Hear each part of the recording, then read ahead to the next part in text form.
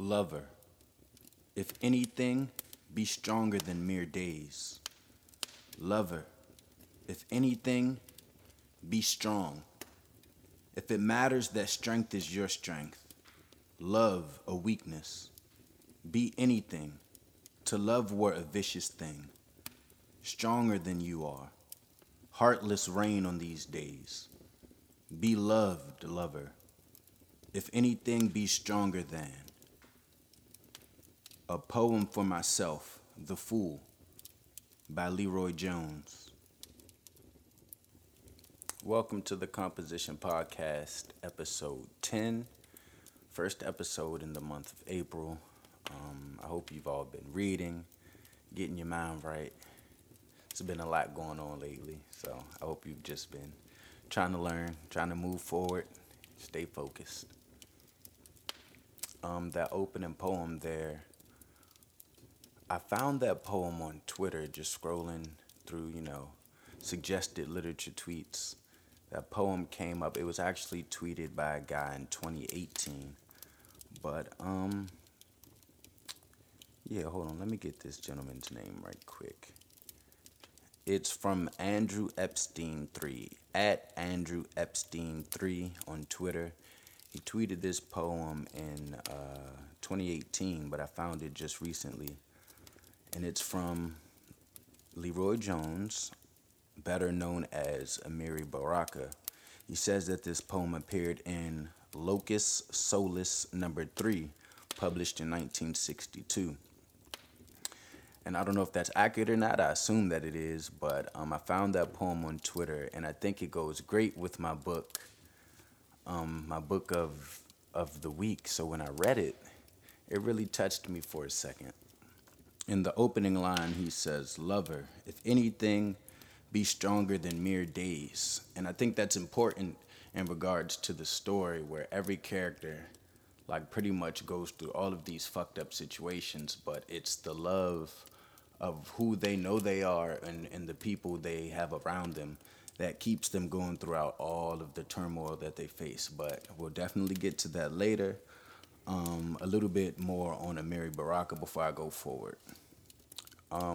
So many of you probably already know his name. He's one of the most famous people from the Civil Rights era.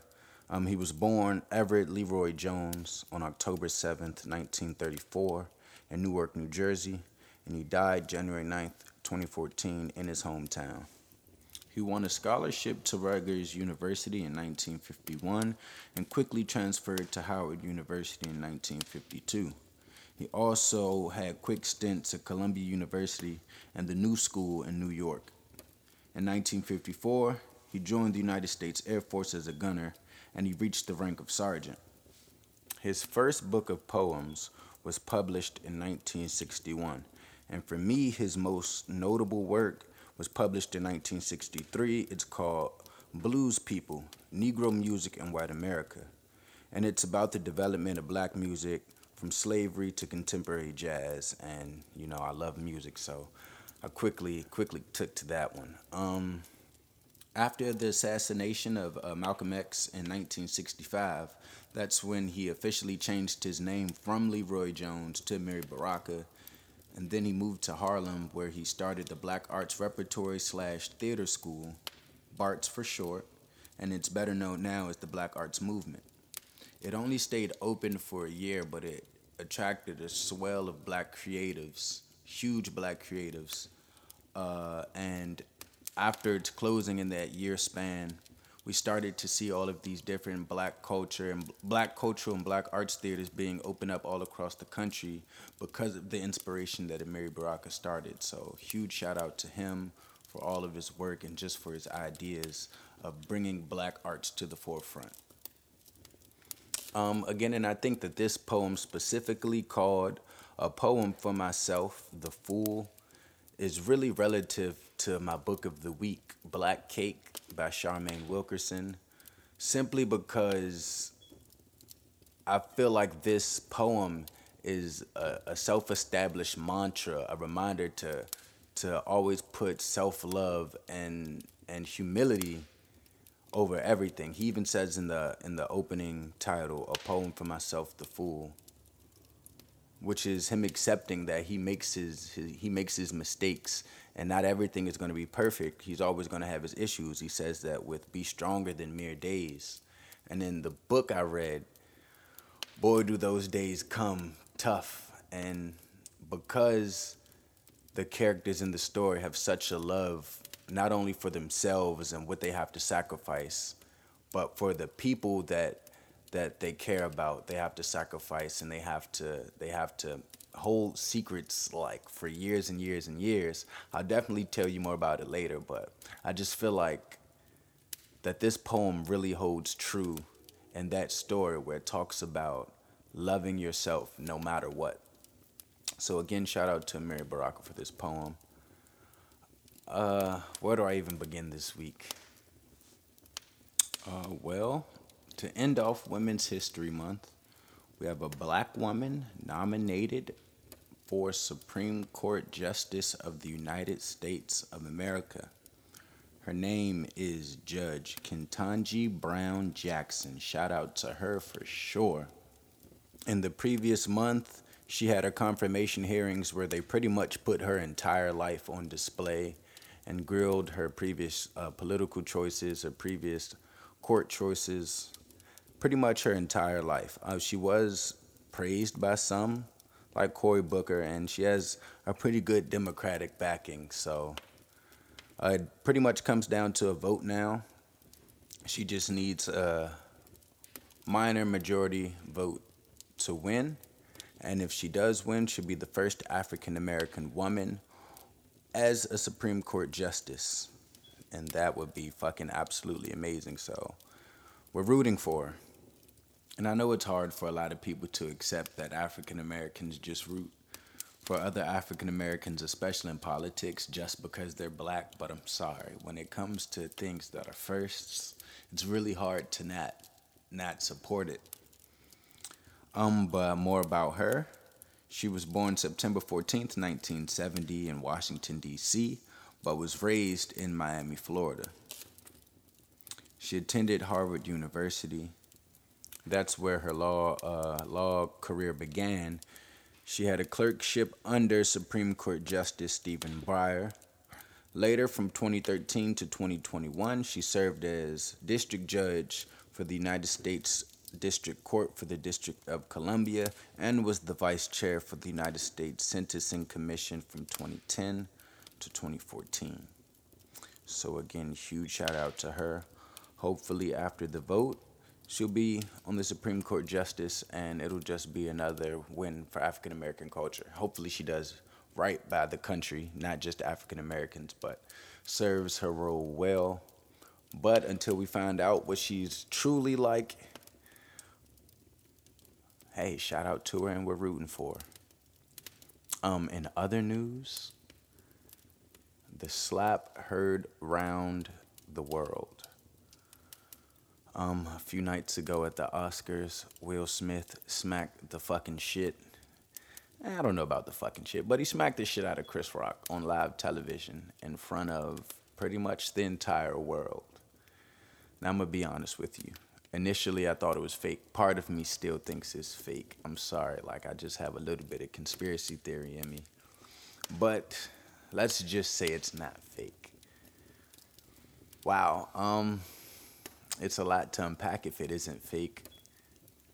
I would like to start first off by fucking giving freaking huge kudos to Chris Rock for being able to keep his cool and keep his composure after fucking another grown man assaulted him over making a joke.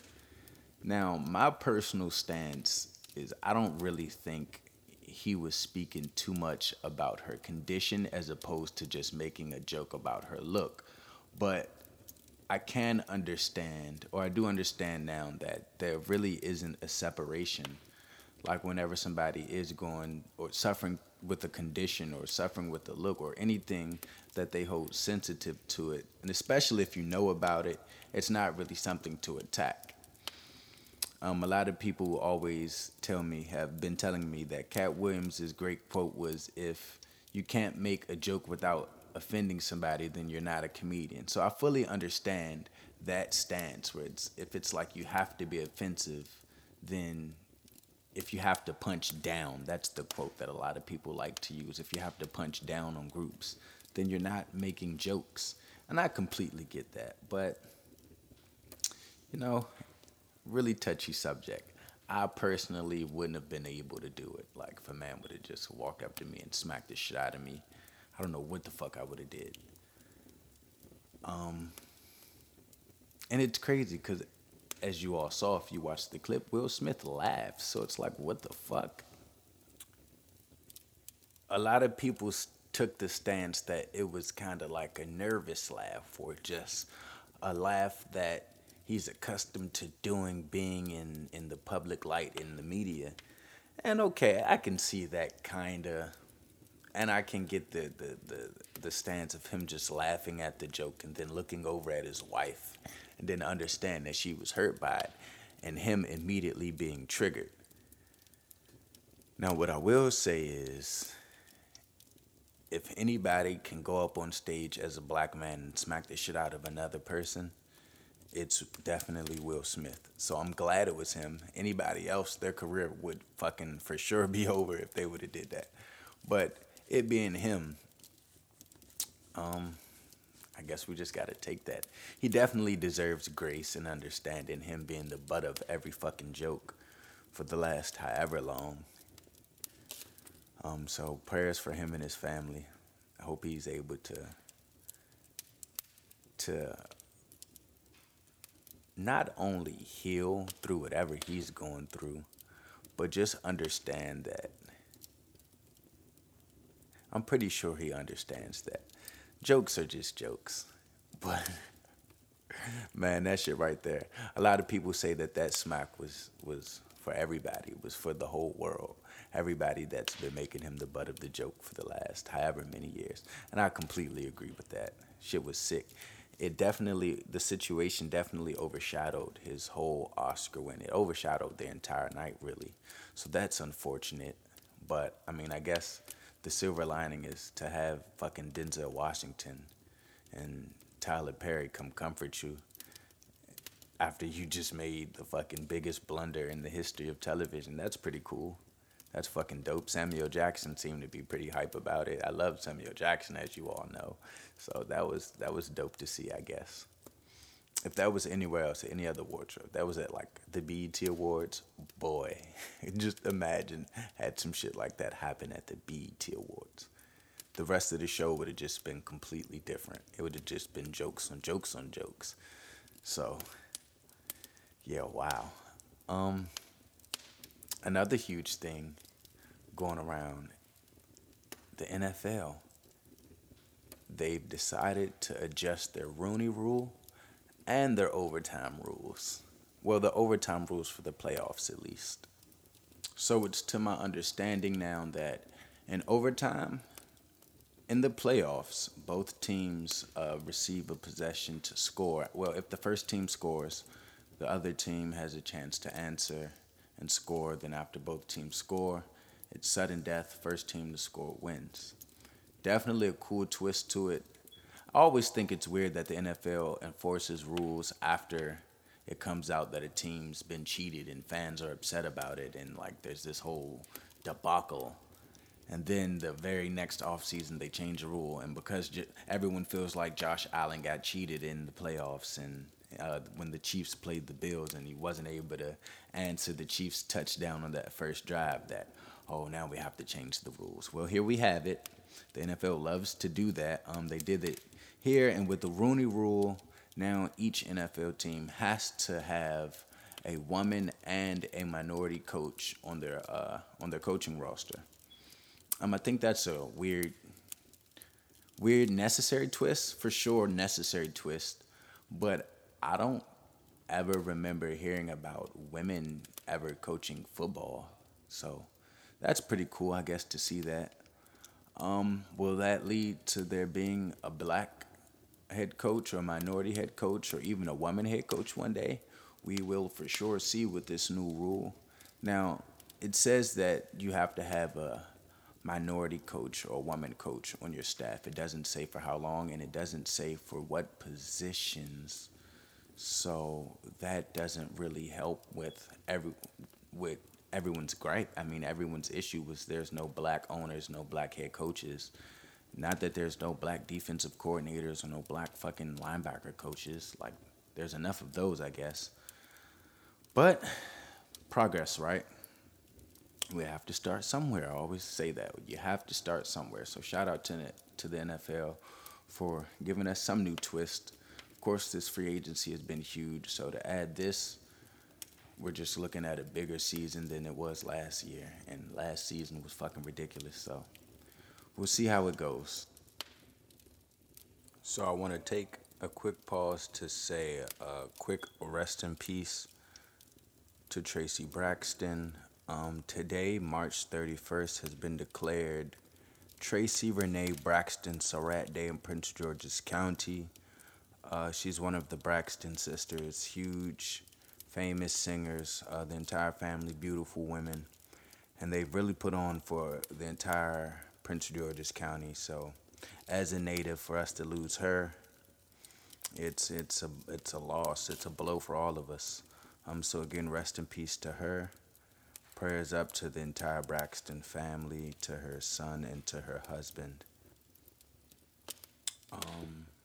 Definitely check up on the people you care about, and don't be afraid to get checked up on. Cancer is a fucking nightmare, and it's taken everyone from us. Me personally, I've been affected by it, so I know all too well. So prayers up to anybody that's dealing with it, going through it, or lost somebody because of it. Before I do get into literature, though, I do want to talk a little bit about this coffee bean that I came across today.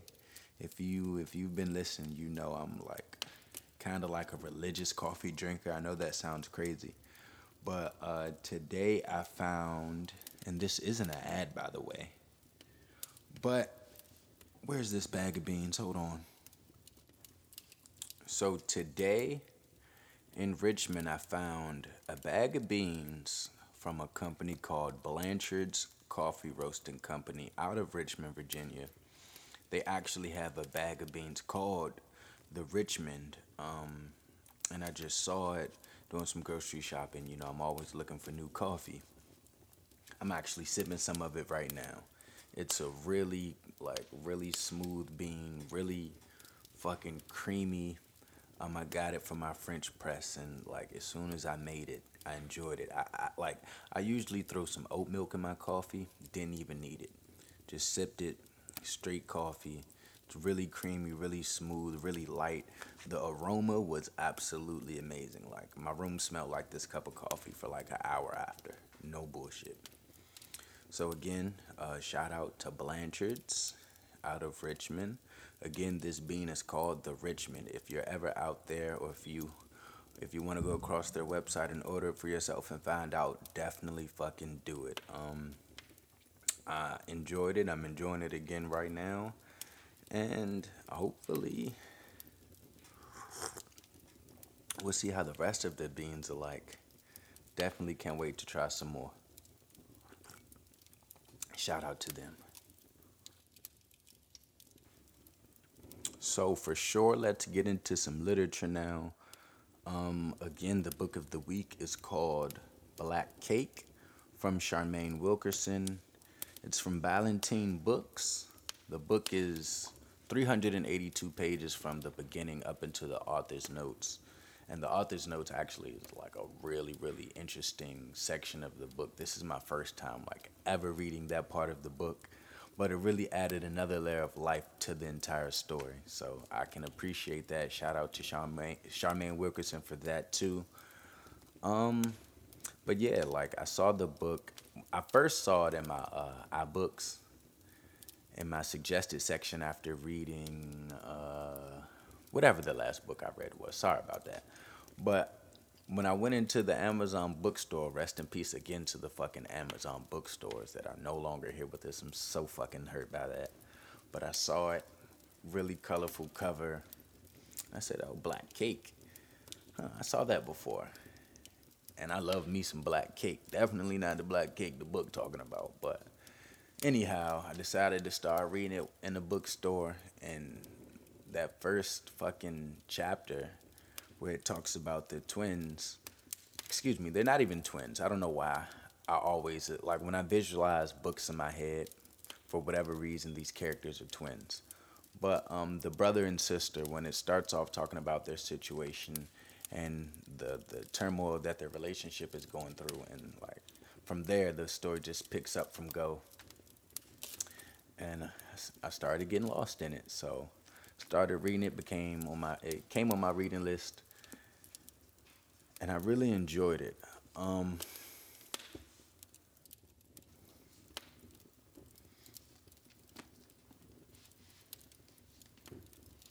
For this to have been Charmaine Wilkerson's first novel, I can definitely say it's a really creative, fun story.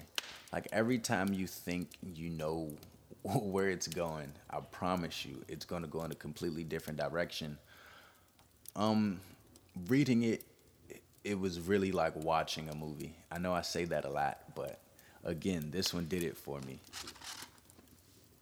One of the things I really loved about this story is that you're able to see it from many different perspectives.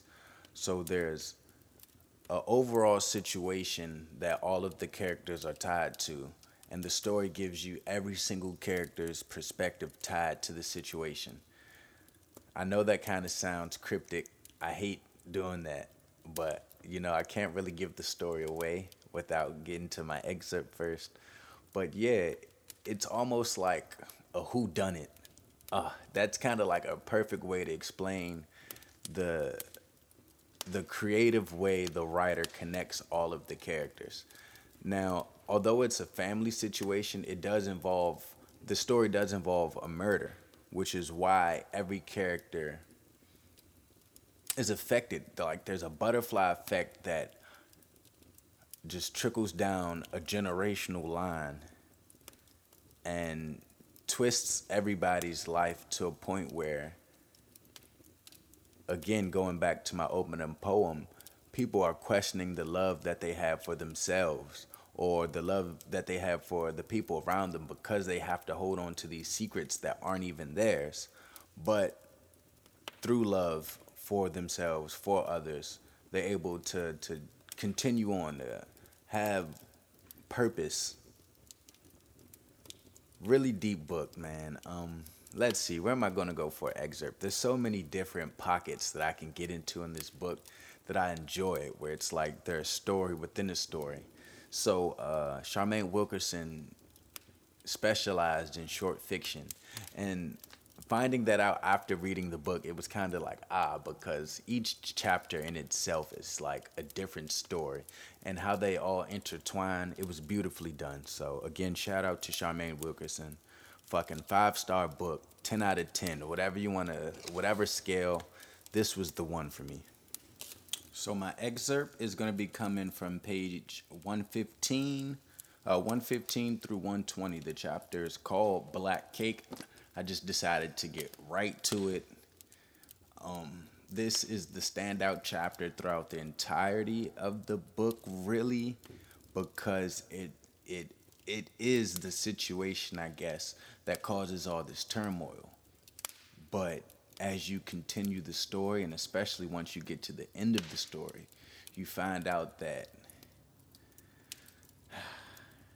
it's a lot more than meets the eye. And I thought that, wow, was that just like really, really well written. Shout out again to Charmaine Wilkerson. Let's get into it. Page 115 chapter is Black Cake. If you have the book, you know what we're getting into. What happened next had already been set in motion 2 days before the wedding reception. On that Thursday, Pearl turned up the fire under the heavy-bottomed pot and opened a sack of cane sugar. She sank a measuring spoon deep into the well of brown crystals, releasing the smell of earth and molasses. It was the finest raw sugar produced on the island, but it was about to be wasted. along with 8 hours of labor, to make a wedding cake for what would be a sham of a marriage. Sacrilegious. In keeping with tradition, the bride and groom were meant to save a portion of the rum cake to mark their first anniversary. A few modern couples who married for love and owned electric freezers were now keeping pieces of their cake for longer periods, slicing off a bit to celebrate each passing year. But this marriage, Pearl thought, would not be worthy of such an honor. For Pearl, Covey's wedding day would be a day of mourning, and 1965 would be a year of bitter farewells. Ironic. Pearl had known Covey since she was born, when Covey's parents hired her through a friend. She had come to work for them on the North Coast, taking time off only to have her two boys. Hard to believe that before coming here, Pearl had never left the capital city. She had grown up hearing of this area's famous lagoon. Everyone had, but not even the prettiest southern beaches had prepared her for such beauty. That seemingly bottomless pool of water with its shifting colors. The beaches nearby with their aquamarine coves, ringed by thick vegetation. The sands that lit up at night with tiny glowing creatures. Pearl grew to love this part of the island, grew to love a local man, and grew to care for Coventina almost as much as her own children. And Covey's mother, Miss Matilda, as she used to call her in front of other people, had given Pearl something that she hadn't been counting on, a friendship. Pearl didn't blame Matilda for running away from Covey's father. Their home had been filled with regrets.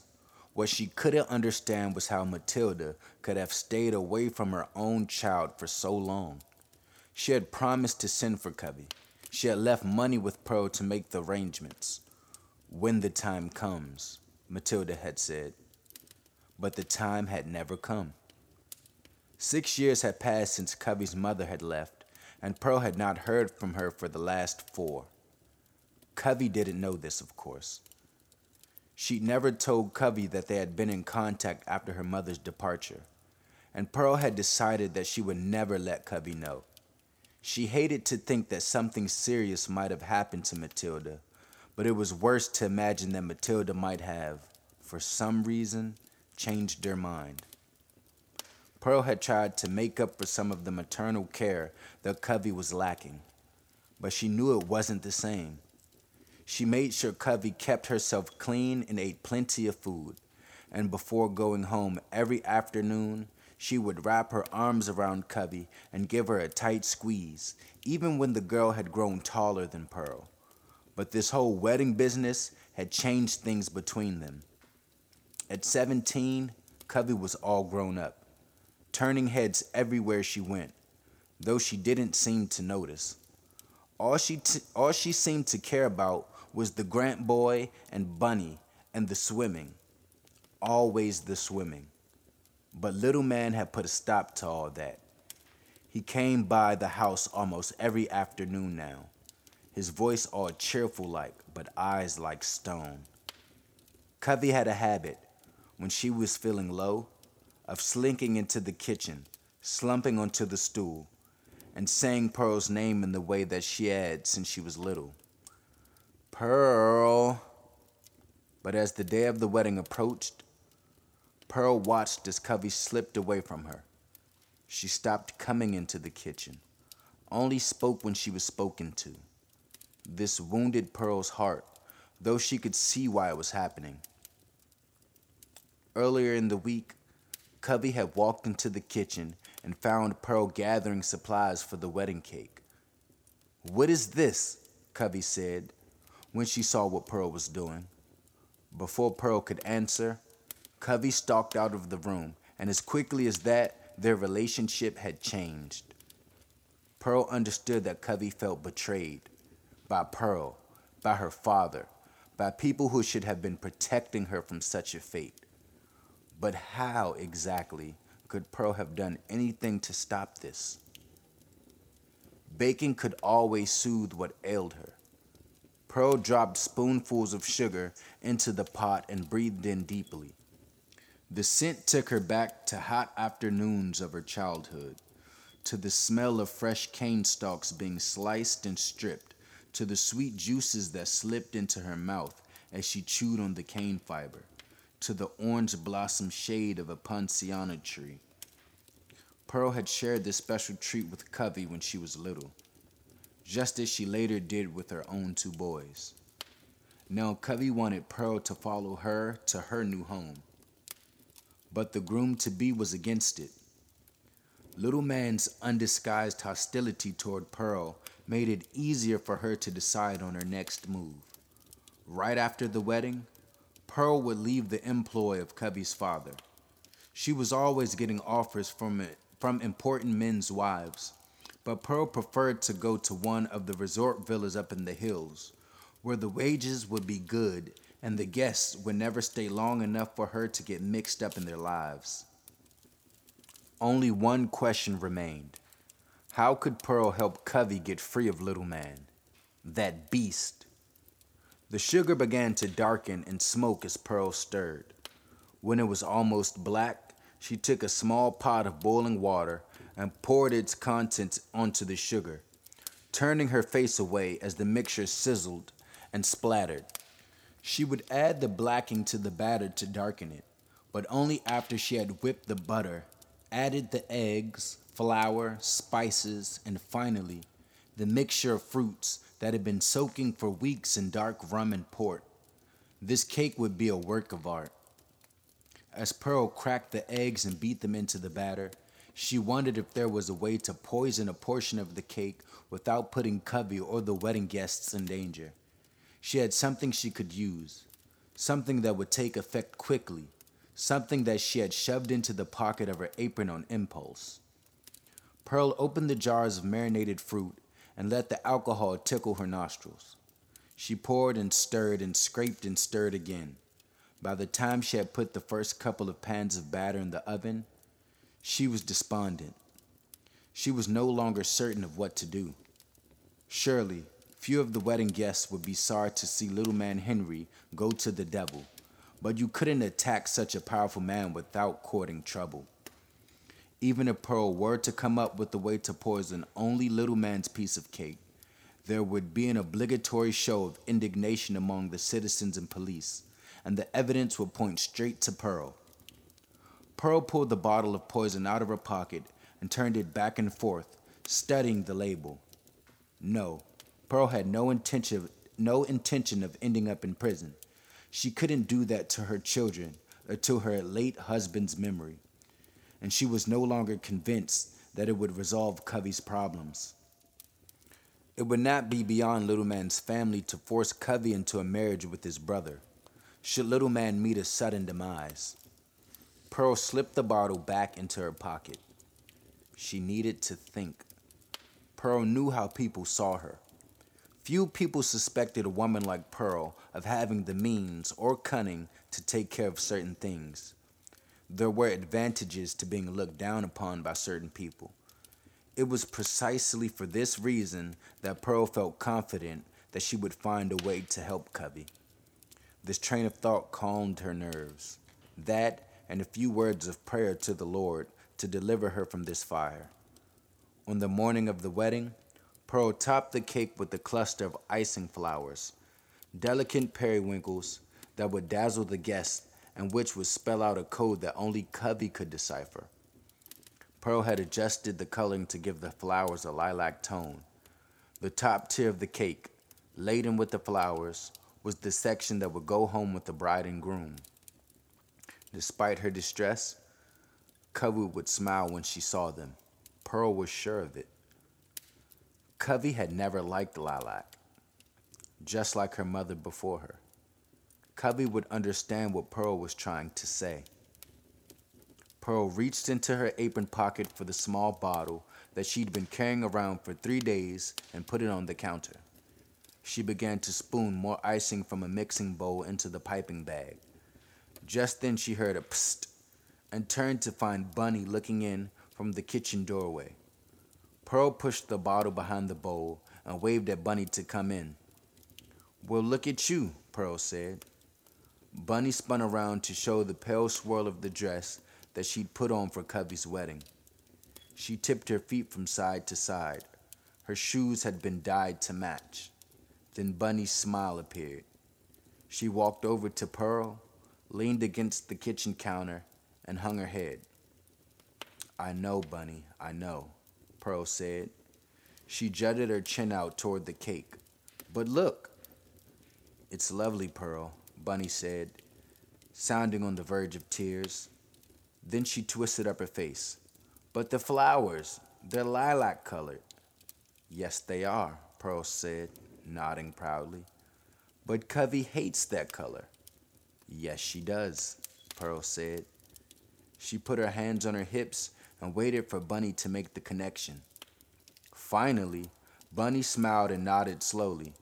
She straightened up and reached into the mixing bowl, swiping a bit of icing from the side with her finger. Bunny licked at the icing, then reached toward the bowl again.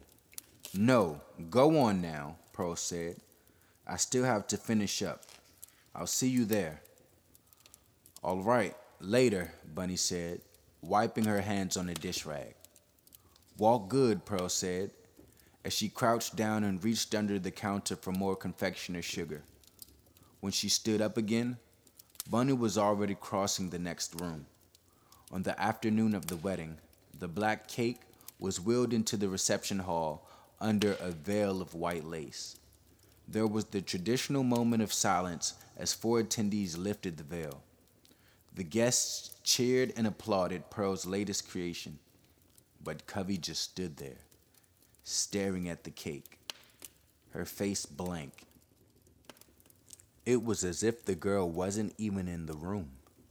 It took her a few minutes before her face began to change. First, she looked confused, just as Bunny had. She looked up at Pearl and back at the cake, and then her face softened.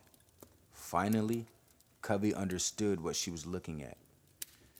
It was small consolation, but it was something.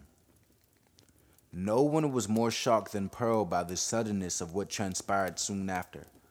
At about 4 o'clock that afternoon, Clarence Little Man Henry, aged 38, ruthless moneylender and occasional murderer, stood up from the table where he and his new bride, Coventina Dolphin Lincook, nearly 18, had been finishing their plates of rum cake, stumbled backwards over his chair, and dropped dead on the white tile floor. Pearl hurried across the room trying to get to Covey, but when she reached the other side, Covey was gone. All right, that is the end of the chapter. So as you can see from that chapter alone, it's a very action-packed book. A lot goes on. I'm pretty sure you would ask yourself what has to happen for a guy to be murdered at his own wedding. But as the book tells you, Coventina doesn't want to marry this guy. Coventina is pretty much the main character. The book, like I said, goes into specific detail about everyone's life in the book. But everything that happens has her as the centerpiece, I guess you can say. So, as a kid, her mother ups and leaves the island due to reasons that the book tells you. You just have to go read why. And her father is forcing her into this marriage for reasons you'll have to read the book to find out why. And it just seems like everybody in her life is not willing to make the necessary sacrifice to show her the love that she thought she was receiving. So for her, again, she has to ask herself, do I love myself more than this circumstance that I'm in? Do I love myself enough to free myself from what I'm going through? Or on the other hand, do I love the people around me enough to deal with the circumstances that they're putting me in? And with her father, she was willing, not necessarily willing to deal with it, but she loves her father, and she figured her father would find out some way to get her out of this circumstance. So she trusted him with that. She loved him enough to believe that although he's putting her in a fucked up situation. He's gonna figure it out, and he never does. So she has to make the decision to love herself more than the circumstance, and she flees the island herself.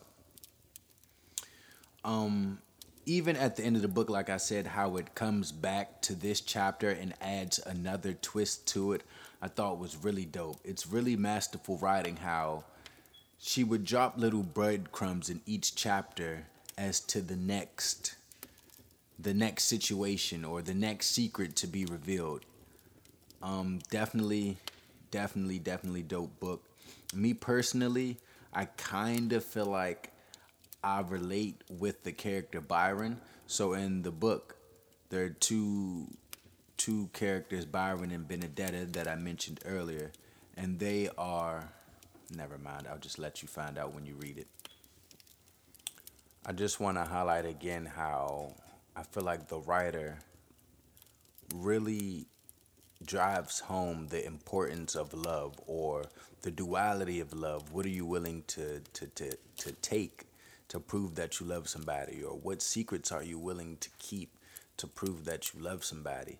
And I feel like that even goes back to that Will Smith smack. He loves his wife so much that he felt like that was the appropriate time to address the disrespect.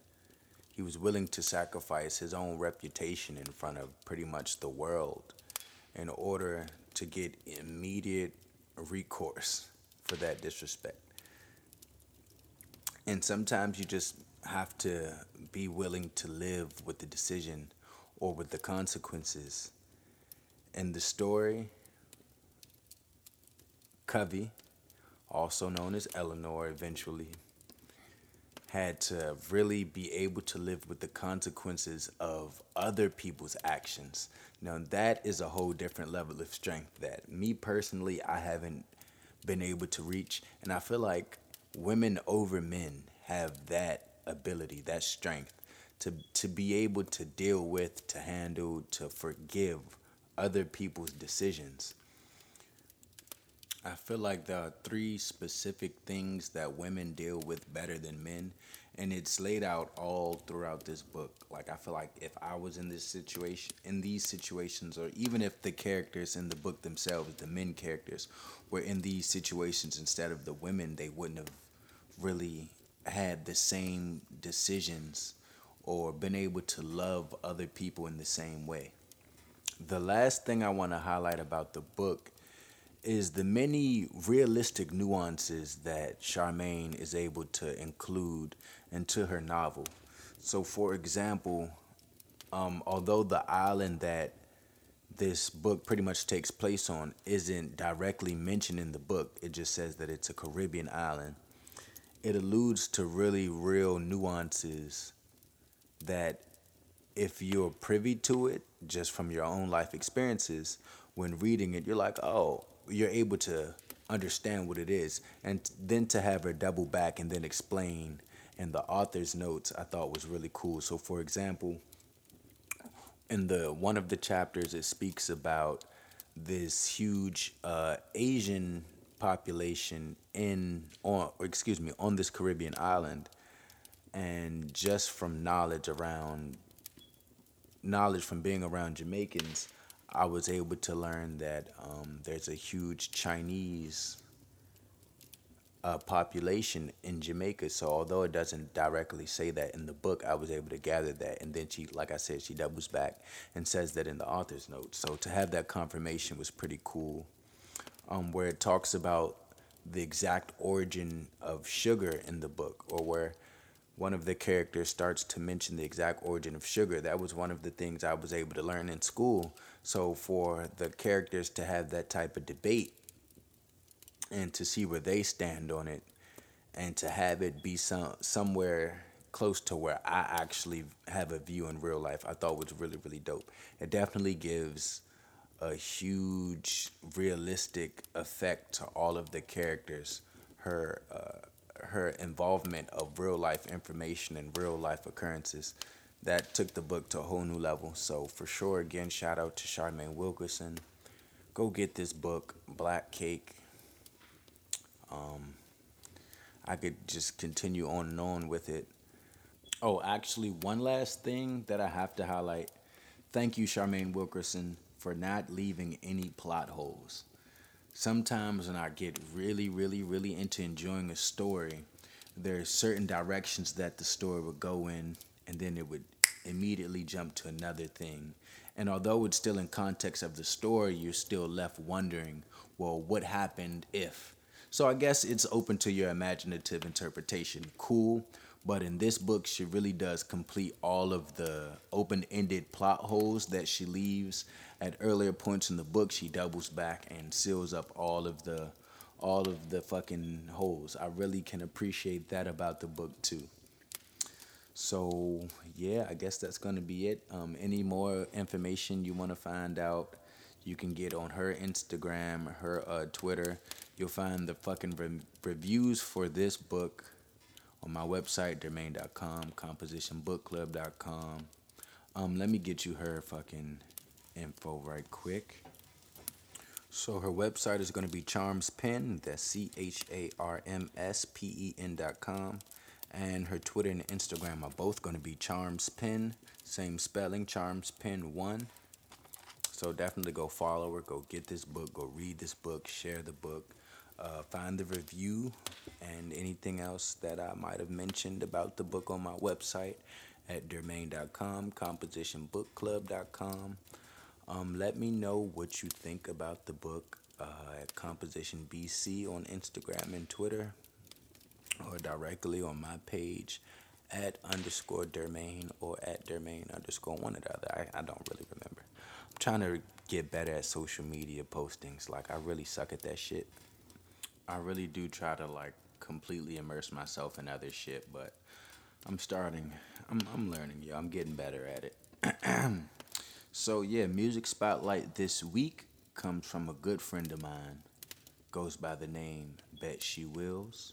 Go follow him on Instagram right now at BetSheWillz.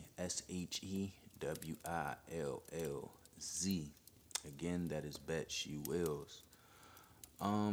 I went to high school with this guy. Thanks to him, I had confirmation that I really was great at this rap shit. In high school, he started a group and was part of a group called Hip Society. If you went to Flowers High School in PG, then you're well aware from that era, like how epic that shit was, and the many people that came from that era. Like, if you know, you know. And this was one of the key players in that whole thing. So shout out to my boy Willie, from Prince George's County, one of the most consistent artists I know ever since I met him. Like, he's literally been putting out music consistently since then, and that was like 2011, 2012. Yeah, huge shout out again to him. Go follow him at BetSheWillz. A few of his projects: Peace of Mind, Murder She Wrote, Yours Truly, Black Heart, Off the Leash, fucking Mental Illness 1 and 2, Off the Leash 2. Go check my boy out. All this shit is fire, and he has so many different fucking styles, so many different flows that, yeah, I'm definitely honored to highlight him on this episode. The song that I'm gonna play for you is called Up, featuring Lambo the God. So yeah, without further ado, just gonna go ahead and get into that right quick. But my book for next week is called, go get it right now, it is called Clotel, or The President's Daughter by William Wells Brown. You might have heard me mention that a few episodes ago, and that's what we're going to be doing for next week. I don't even want to tell you what it's about. We'll just discuss it next week. Read with me. Go get the book, and you'll find out what it's about when you read it. Again, it's called Clotel, or The President's Daughter by William Wells Brown. Again, this has been the Composition Podcast, episode 10. Keep reading, keep learning. Let's get into this song, you feel me? I'm out.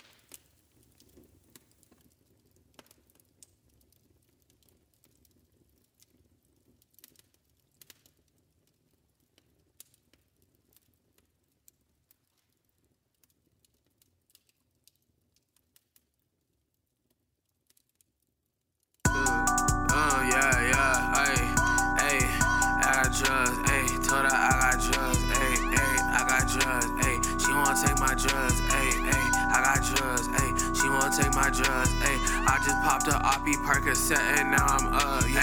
All my niggas winning, all my men be catching dubs, ayy. I be smoking pressure, I got Zaza in my lungs, ayy. Double cup my styrofoam cause I like sipping mud, I bring bread with all my niggas, let these hoes reach for the crumbs, ayy, ayy. I'm off a Perkins, she gone off a Molly, and she ride like a Harley, and I'm gone off a 10, and my bitch, she a dime, I'm fucking it up and I don't got a rhyme. These cameras on me so you know I'ma shine, I'm talking money, if you not then you wasting my time, it's all the pack so divine, 3 gram blunt smoking out of my mind. We got these bad bitches throwing up cause they can't take a 30. Step up in the yard, now I'm fly like a birdie. Everyday living, I gotta protect. Everyday living, I need me a check. And I bustin' that bitch up to getting that neck. And I'm popping these perks, got me itching my chest. I got drugs, ayy, told her I got drugs, ayy, I got drugs, ayy, she wanna take my drugs, ayy, I got drugs, ayy, she wanna take my drugs, ayy, I just popped a Oppie Percocet and now I'm yeah. All my niggas winning, all my men be catching dubs, ayy, I be smoking pressure, I got Zaza in my lungs, ayy, double cup my styrofoam cause I like sipping mud, I bring bread with all my niggas, let these hoes reach for the crumbs, ayy, ayy, I got drugs, I don't get fronts for my plug, don't know what he thought this was, like a balloon I said we going up, like a monsoon with your block like a flood, we on round 2 and he ain't making past 1, I'm breaking bread, these hoes reaching for crumbs, bro put a leg on the stick, not a drum, this shit go down, bet that I go up, walk through your hood, I bet I won't get touched, yeah I'm working with ice busting hits like a puck, bro send the shots, I should whip better duck, she wanna fuck but I don't give a fuck, I was pulling Waukesha, I double my cup, Lowe's came in on the back of a truck, she know that I'm having a gotta re-up, damn, I got drugs, ayy, told her I got drugs, I got drugs, ayy, she wanna take my drugs, ayy, I got drugs, ayy, she wanna take my drugs, ayy, I just popped a Oppie Percocet and now I'm